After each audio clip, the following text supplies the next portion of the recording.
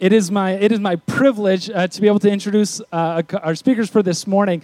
I read this book a little while ago. It's called Wanted, and just to give you a hint on that one, it's all about the different ways that God is radically pursuing His people wherever they may be found and whoever they may be. It's an awesome story. You can find out more about that at the table in the back.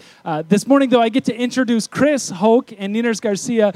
These guys met. Well, one of them, it'll be obvious which one in just a minute, is the self-described dorky white guy who felt God's calling for him to pursue the people lost and locked away in prison, even in solitary confinement. He met and started corresponding with somebody, Niners Garcia, and together these two guys became friends, became partners in ministry, and these two guys co-founded a ministry now called Underground Ministries, and we're so pumped to hear what God is up to now. So please welcome Chris Hoke and Niners Garcia.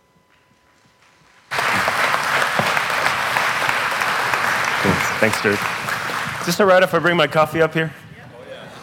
All right, cool. Well, we're from the Northwest, and we've got a little bit of an addiction issue up there. So I'm glad to know that we share that crutch. I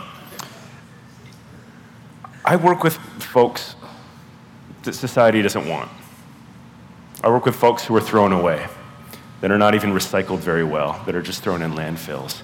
And I wanted to start with a little bit of my story about how I got from an evangelical culture and church in Southern California to being pretty addicted to getting into the human landfills we've made and inviting the church to go in there as well. And that maybe much of what Jesus imagined in the world of God, the kingdom of God, might be found in those landfills. And I want to invite you guys to think about ways to get there as well. So I grew up in Southern California in an evangelical church, and one of the things about being in these churches, and by the way, I did a lot of it. My grandparents were missionaries, my parents were into missions, and I would say I was a bit over-churched. Would anyone here relate to that word? Okay, a few more chuckles in the first service, so maybe those are the folks that sleep in a little more. Sundays, Wednesdays, Tuesdays, family devotions, quiet time. Things in the bathroom that have like cross-stitched verses above the toilet. You get to know people by saying like, oh, hi, I'm so-and-so, what church do you go to? My dad still asks people that. I'm like, Dad, they're not even Christians. Like, hi, what church do you go to? So, over-churched. One of the things about growing up in an over-church environment is you hear the invitation a lot. Now, who this morning feels a call? Who wants to follow Jesus? I invite you to raise your hand. You guys ever heard that? Oh, she wants to. All right, come on up. I heard that a lot. And thankfully, I heard a lot of the good stuff. And some of the best stuff, I think, is in the red letters. Bless the people that changed the font color in some of those Bibles, because that's the good stuff. And this is where God incarnate actually speaks for himself, not mediated through a prophet. And this Jesus was always doing the coolest stuff. He was hanging out with the outcasts, tax collectors, the prostitutes, folks who I was not allowed to hang out with growing up myself. So there was a bit of a tension there in this over-churched upbringing, is my parents loved me so much in the environment, the child care, the youth group, the summer camps. It was such a protected, loving, safe environment, but it was kind of a bubble. And inside that bubble, we're constantly reading about this Jesus who got slaughtered and executed for hanging out outside the bubble so much. And so when they said, who wants to follow him? I thought, yeah, I'm getting out of the bubble. But normally the invitation was come back next Sunday, be a good boy, essentially how to be a good high school student, do honors classes, go to Christian college, participate in the youth group. I was a worship leader. And so the invitation always was a loop that come back into the church cycle. But I was looking to break out of that loop and follow this Jesus who was mysterious and dangerous and beautiful to me. And so I can look back with a 36-year-old mind and see that, but I was just feeling the tension growing up. I was feeling a gnawing hunger of, I want to follow this Jesus, but I want more, but I didn't know how to get there. I didn't know how to get to the cross. There was normally these big crosses hanging at the services, but I knew, because if you think about it, and you're sitting there in church and you've heard the sermon lots of times, so you start just reading through passages yourself, and you start, remember, like, the cross was an execution instrument. This was not a religious symbol. But we don't have crosses today. So it's like, meet Jesus at the cross. come today. Let's meet Jesus. Let's go to the cross with this. You guys heard this kind of language? Well, what does that mean, meet Jesus at the cross? Meet him at the electric chair? How do I get there? I want to meet Jesus. I really, really do. And so it makes sense that you give an over-churched kid this imagination. Eventually, I'm going to find myself in a jail cell.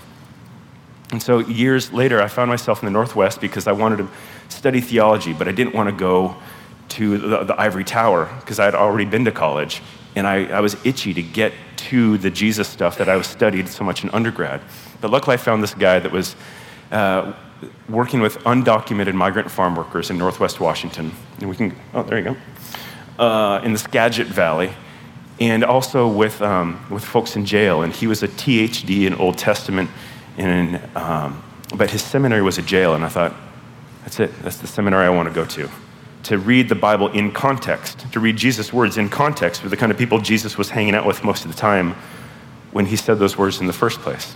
You with me? All right. So I went to the jail for myself. I went there to connect with Jesus. I went there to figure out what I believed. And because I know whenever I asked these questions, they'd start fights at the Thanksgiving dinner table. Anyone have that experience? You're not trying to trash the church. You're just trying to ask some questions. And sometimes you're like, all right, this is not the place to ask questions. So most of my friends just stopped being Christians.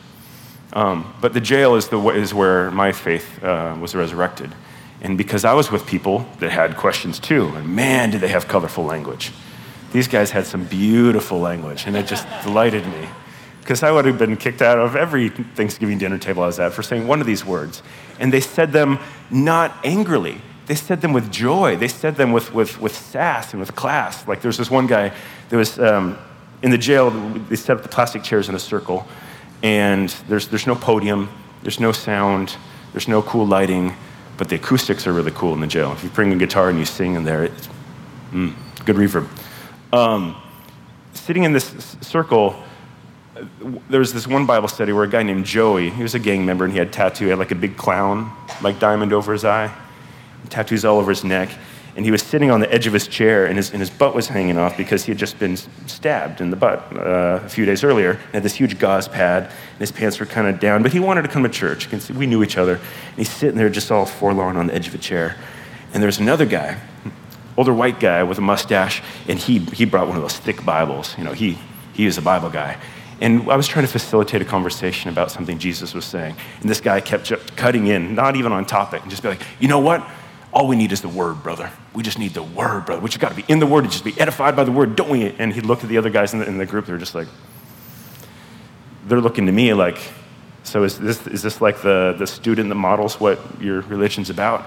And a lot of times I'm not sure what to do, but my faith, my fellowship came about with guys like Joey, who was sitting over there, and he just looked up and he said, man, shut up to this guy. And the guy was just kind of stopped, and he looked at me like he's going to get kicked out, right? And I'm just smiling at this guy. And he says, go ahead, Chris. So I go back to that church. Because I felt safe there, and I felt that we are safe to be ourselves, and we don't have to put on a religious mask.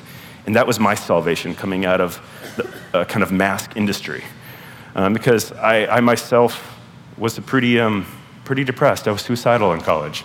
My dad was aggressive in the home growing up, but no one talked about it. We put on the perfect face in the Christmas cards. My best friend hung himself in his own closet across the street in our manicured lawn, beautiful suburb. We didn't talk about these things. So being in the jail is where the subtext, much of the true self in my own life could come out. And it was with these guys that were my age, that were angry and looking for friendship and fellowship and asking good questions about Jesus. And they knew how to recruit. They knew how to lay down their lives for one another. They knew how to not comply with the larger Roman or American empire and be about another kingdom. It was just with a gang. I thought, man, these guys can teach me about discipleship. I want to teach them more about Jesus, and maybe we can learn from one another. So one of those guys, his name was Niners, and he was the leader of a gang in the valley. And not only did he kind of come after me and ask for one-on-one visits late night, and I had time because I didn't have friends.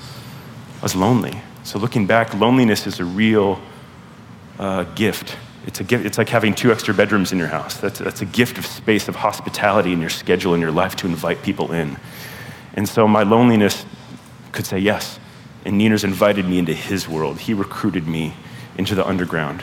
And then when they got out of jail, he'd call me in the middle of the night, and my calling came through my phone buzzing at 1 a.m. And I'd get up and go to gang meetings where guys were pretty sketched out by a white guy pulling up in the middle of the night and walking up the back steps to a gang meeting. But he would say, hey, everyone, check this out. This is the pastor. Pastor, that's a bad word for me still. I'm still working out my issues with the church growing up. I'm like, I'm not a pastor. I'm a grassroots activist theologian. What's that? You're the pastor, dog. We never had one. God sent us you. Really? Yeah, that's kind of cute. That's kind of funny. And then after years, I thought, maybe I am called. And maybe the calling doesn't necessarily come through a bishop laying their hands on me in front of a service, but maybe happens at this gang meeting at 3 a.m. Oh yeah, that sounds like the stuff that happens in the book of Acts. Maybe I'm catching on to that Jesus that I said I wanted to follow growing up. So it was gang members that invited me into following Jesus, kind of against my will. And so while I was shepherding a lot of these gang members and trying to raise funds and learn how to be a pastor, a shepherd, which is what pastor means. That's how I reclaimed as a shepherd to the lost sheep, the ones that society says, we don't want you. Live in the projects. We don't want you. We're going to send police over there and arrest you. We don't want you. We're going to throw you to prison. To shepherd the unwanted, I could embrace that. But Nieners, he went off to prison, and that's different. A lot of people, as we've been speaking and teaching, they think jail and prison is synonymous. Jail is in every county. Jail is where you go when you're arrested. Jail is the best place to meet people in your community. Everyone that Jesus would want to meet in your county are probably in jail. Because law enforcement will find the ones who are broken and hurting and self-medicating and lost and outcast and homeless. Law enforcement is the first arm of outreach, and they'll put them in one place, so the church should just flood that place. But as you're awaiting judgment and sentenced, when you're sentenced, you're punished no longer to the cross. You're just buried alive. And prisons are more than warehouses. They're more like landfills. And the United States, by the way, has a little bit of a problem. It's not, well, we've always had prisons. Not really. United States has a little bit of a problem with throwing away human beings. We incarcerate 2.5 million of our own people. It's more than communist China ever did, Soviet Russia, any nation in the history of the world. We've got a little bit of a problem. And so we have this massive underground, this human landfill of human beings. And most of us never know about them. We don't know them. We don't know the hell, the people that are in the hell that we've created. But luckily, some of these guys started writing letters to me. And Nieners was one of them. He and I exchanged letters for about 7.5 years. And Nieners was my professor and my mentor, knowing this underground world as he suffered through it and as our faith grew in friendship. And so I want to invite you to meet my friend, Nieners, who has been my teacher of the scriptures and about where Jesus moves in the shadows. And I want Nieners to invite you into this world that I couldn't go into in solitary confinement, which is the prison within the prison, the bottom of the system. If you'll please welcome Nieners.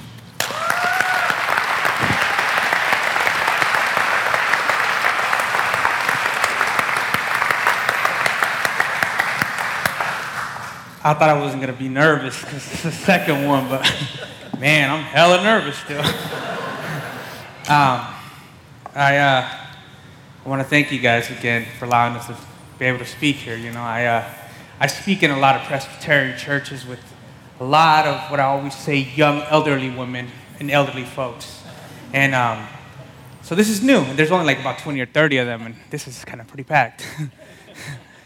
But yeah, I look at these letters and these pictures, and I'm just like, man.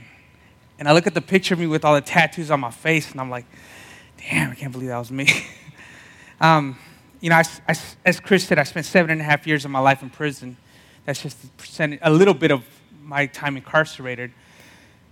I spent 5.5 years of that time in solitary confinement, which is the hole. Shoe. I don't know what they call it up here, but it's the hole in there. And it's a little cell that holds you for 23 hours a day. And if you're lucky, you get 1 hour out 5 times a week, 20 hours a month. So I stayed there for 5.5 years. I watched my daughter grow from right there. I watched my family disappear. 2 brothers pass away. Watched my mom get deported. Not literally watched her, but felt it in this little cell that's all white sheets, guards that are very rude, hearing the cries of another man as he's trying to hang himself or slice his wrists, or another man who's crying because he didn't get mail, or some other man spraying feces on the windows or walls because he's losing his mind. So I did 5.5 years in there. 23 hours a day, I was in my cell. So I read a lot.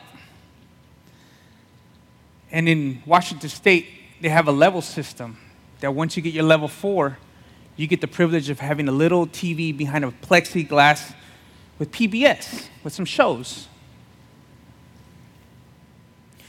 So when I was in the hole, I got to my level 4.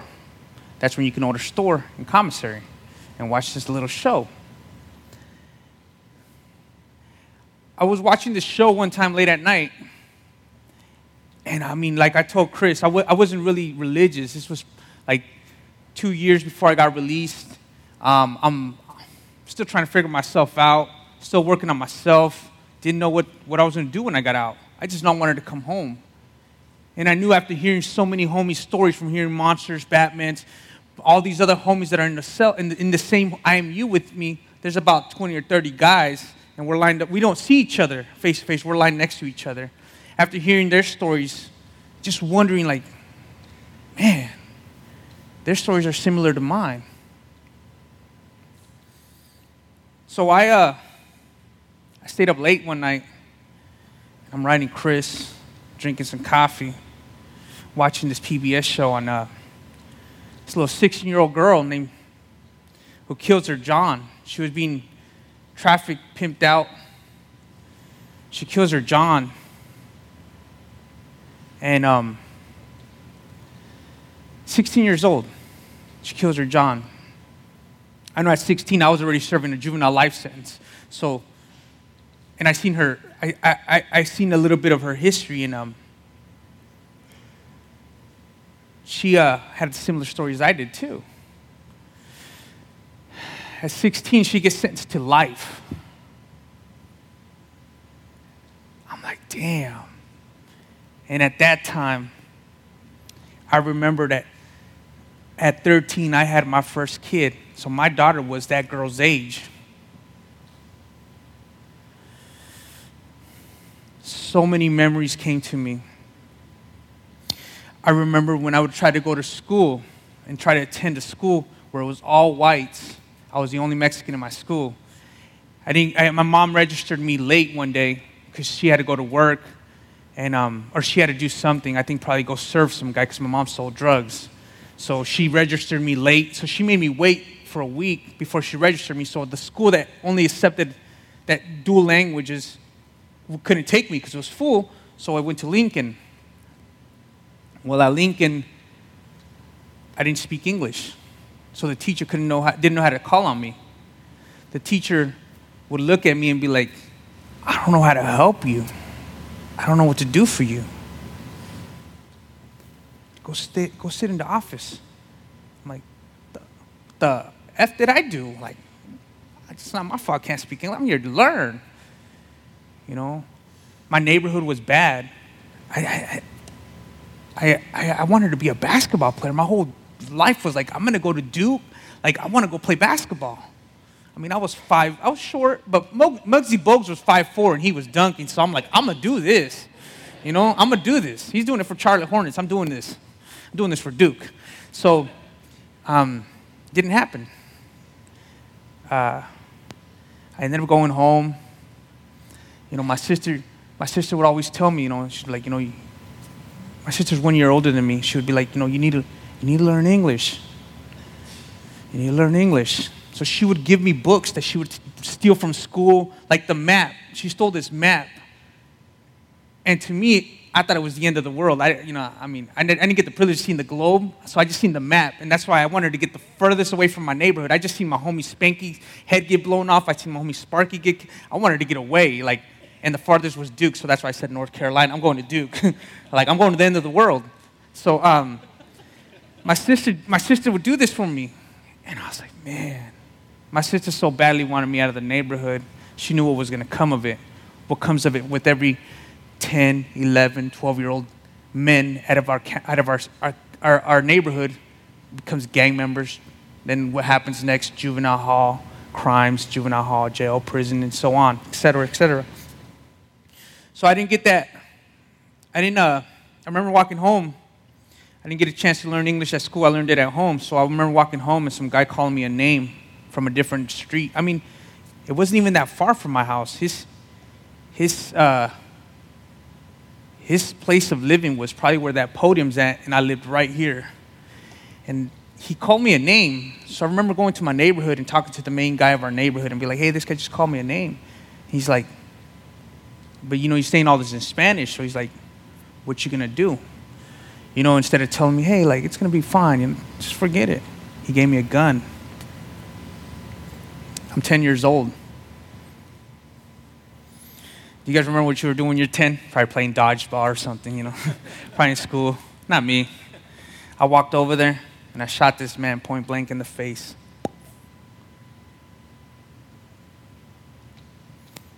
I walked home, gave the gun back to the man.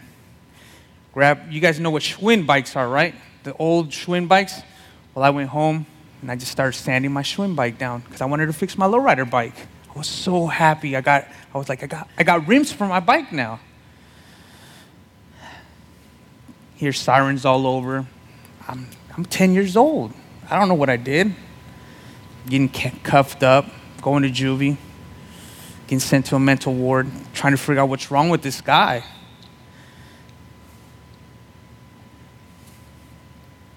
"12 comes out. 13, I have my kid.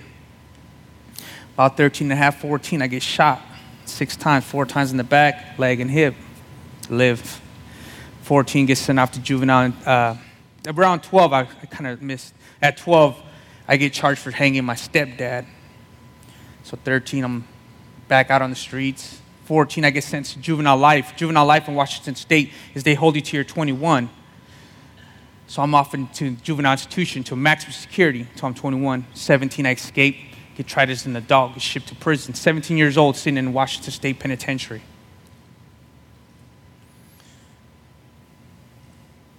I sit in Washington State Penitentiary and look at all these other guys that are there. Same dudes that I'm sitting in with years later. From Perico to Mauser to Sapo. Same guys I was sitting when I was 32 years old in that IMU cell watching that PBS show. So I started to tell myself, man, God, like, what's up with this, dog? Like, give me a chance. Let me have a chance. Look, I grew up with someone always telling me, chance is only for favor a prepared mind. So I was telling God, I'm ready, I'm prepared. Give me a shot. Society wasn't giving it to me. Nobody else would. I'm like, can you give me a shot?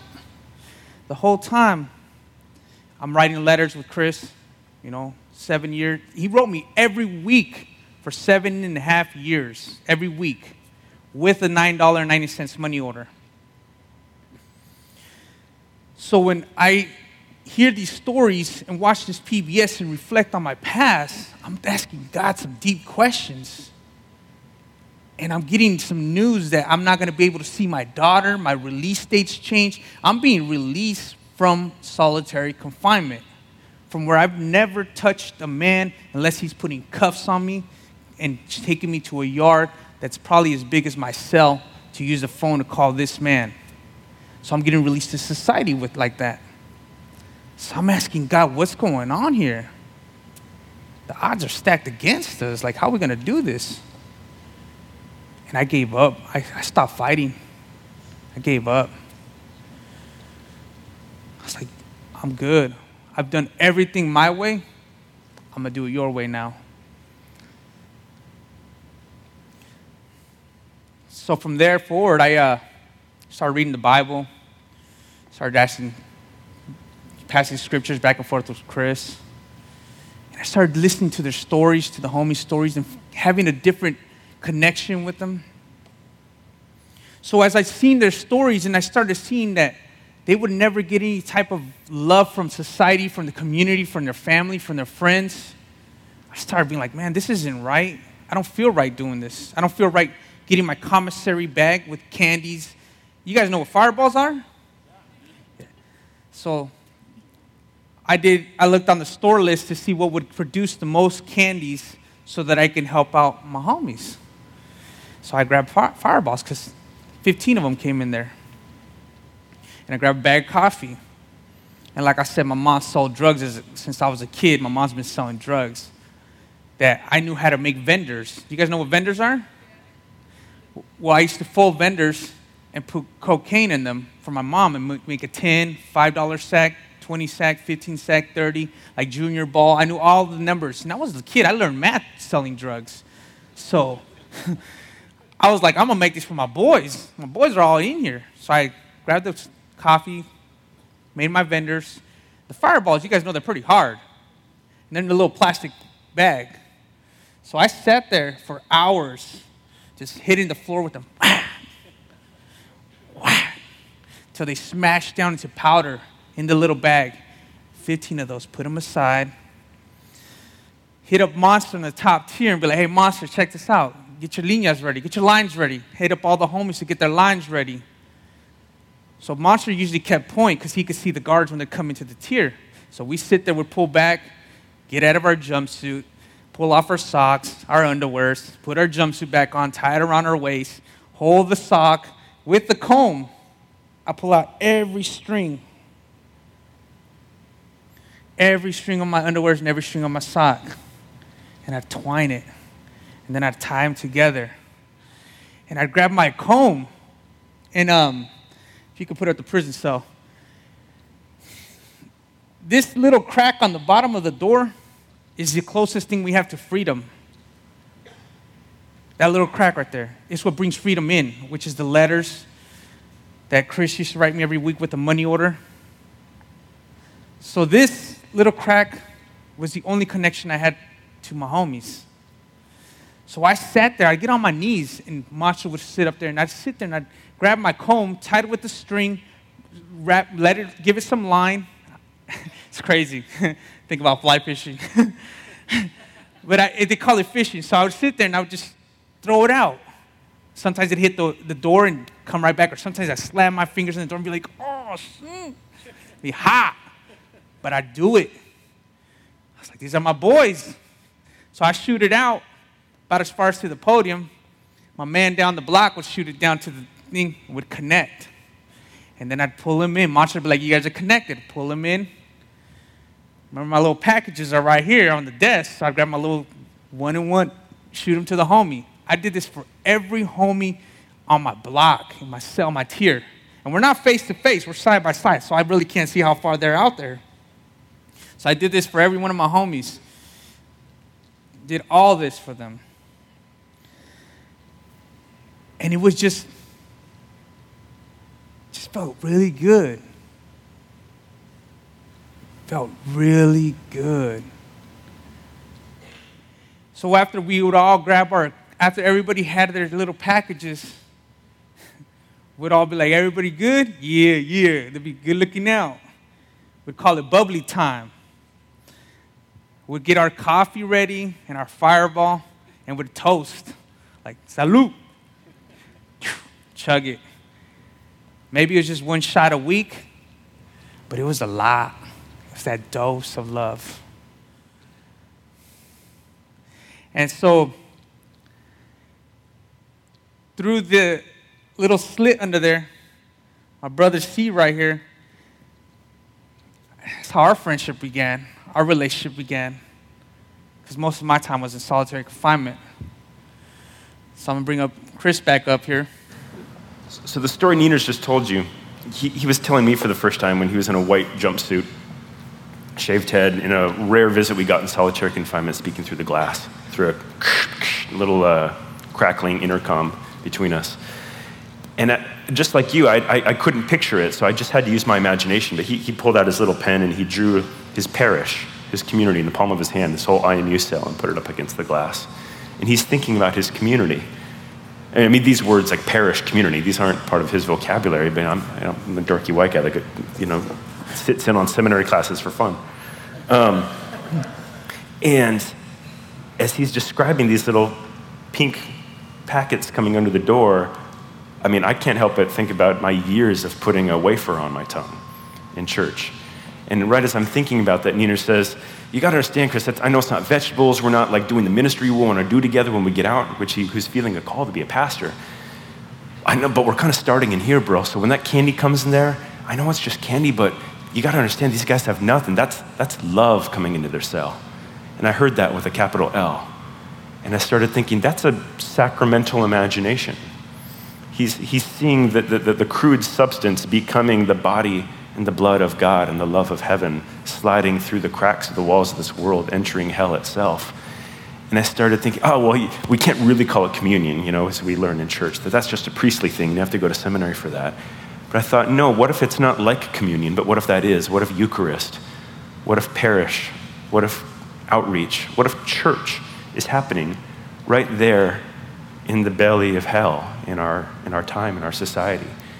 And so this started really getting me reflecting on what is church anyway? I thought it was something I was running from, and now I'm doing church, I'm speaking in churches, and I've come to, if you want to go to the next slide, what is Jesus' imagination for church? Because as Christendom, the kind of European and American Christian society is crumbling, everyone's scrambling, I feel, to either recover old traditions or reinvent church, re-emerge church, re-this, re-that church. Jesus' imagination is, he says to Peter, what was Peter's real name? Simon. And what does Peter mean? Rock. So even the church begins with Jesus consorting with folks that have kind of a secondary street name. He goes, check this out, Rock. My movement, my assembly, my crew, my posse, however you want to translate ecclesia. He wasn't talking about the building. He says, my ecclesia, my assembly, my people, my movement, my mission, I'm basing it on you. So it's definitely not a building, otherwise he'd be toast. My mission is based on you, and the gates of Hades will not stand against it. It's a bad translation in some Bibles that say the gates of hell will not overcome it, as if hell were the overcoming force, kind of at the ramparts of the church, and we need to be mighty fortress is our God kind of theology. But no, Jesus is saying, no, hell has the gates. Church has no gates. We're the movement of God. We have no boundaries. Hell has gates, and they're trying to hold on to the captives. So the whole mission of the church is to defy and invade hell. Hades, the realm of the dead, the realm of the shadows, the underworld. And Jesus doesn't say, after you die, Peter. So Jesus' imagination of Hades and hell is not an afterlife thing. It's a spiritual vision for the realm of the dead and the reign of death and chaos and evil in this world. So Jesus says, this is our mission. The church is not a place where you go to heaven. The church is the mission of heaven on earth, penetrating into the very depths of society. And so the light may go deeper and deeper into the darkness until hell is no more. So this, for me, has been the regeneration that I saw in solitary confinement through Nieners. And Nieners re-gifted back to me, what is the church? And now I'm more excited about the church than ever. And so in the same way that Nieners would use the material in his underwear and his socks and to slide it through cracks and connect with people he's never seen, and then that connection happens.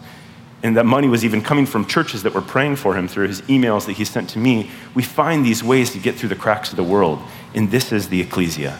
This is the church. This is the creative new taste so that the flavor and the fire of God can land on the tongues and the hearts of those who thought they were forgotten and damned. I want to be part of this. And what we're doing now with Underground Ministries, since Nieners is out, we're now co-directors. We feel pretty excited that we're not like a pastor helping inmates. We're co-directors together because we want to help more people throughout prison and underground, and more people in faith congregations start to put those lines together and create those relationships that resurrect all of our faith and that tie our worlds together until the gates of hell are no more.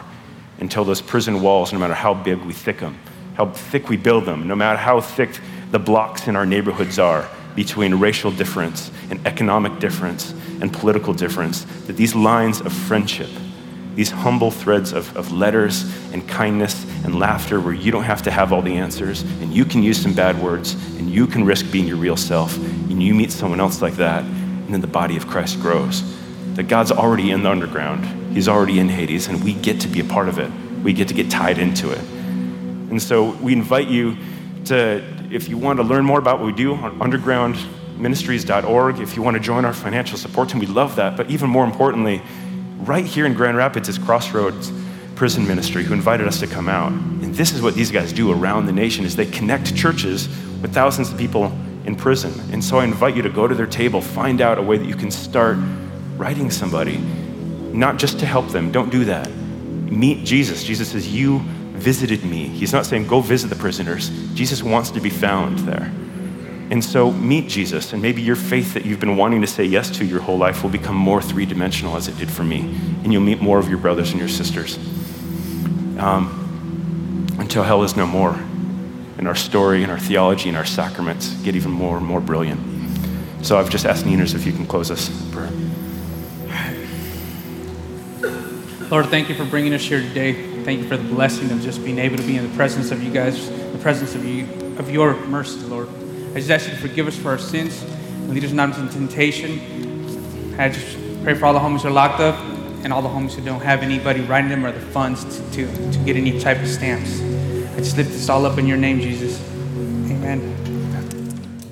Because it is Jesus who told us in Matthew 25, he said, I was hungry and you gave me something to eat.